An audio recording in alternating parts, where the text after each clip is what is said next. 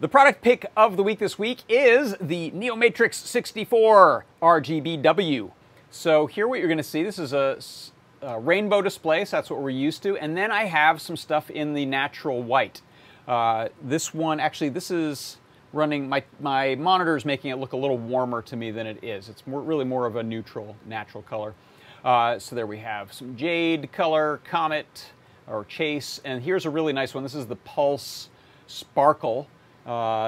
You'll see I've got this line right here. For some of the colors, I'm using RGB_white_W, and that allows me to specify just that white diode instead of lighting up red, green, and blue equally, which gives you a kind of color tinted white. It's never a great white compared to this single diode that's in there.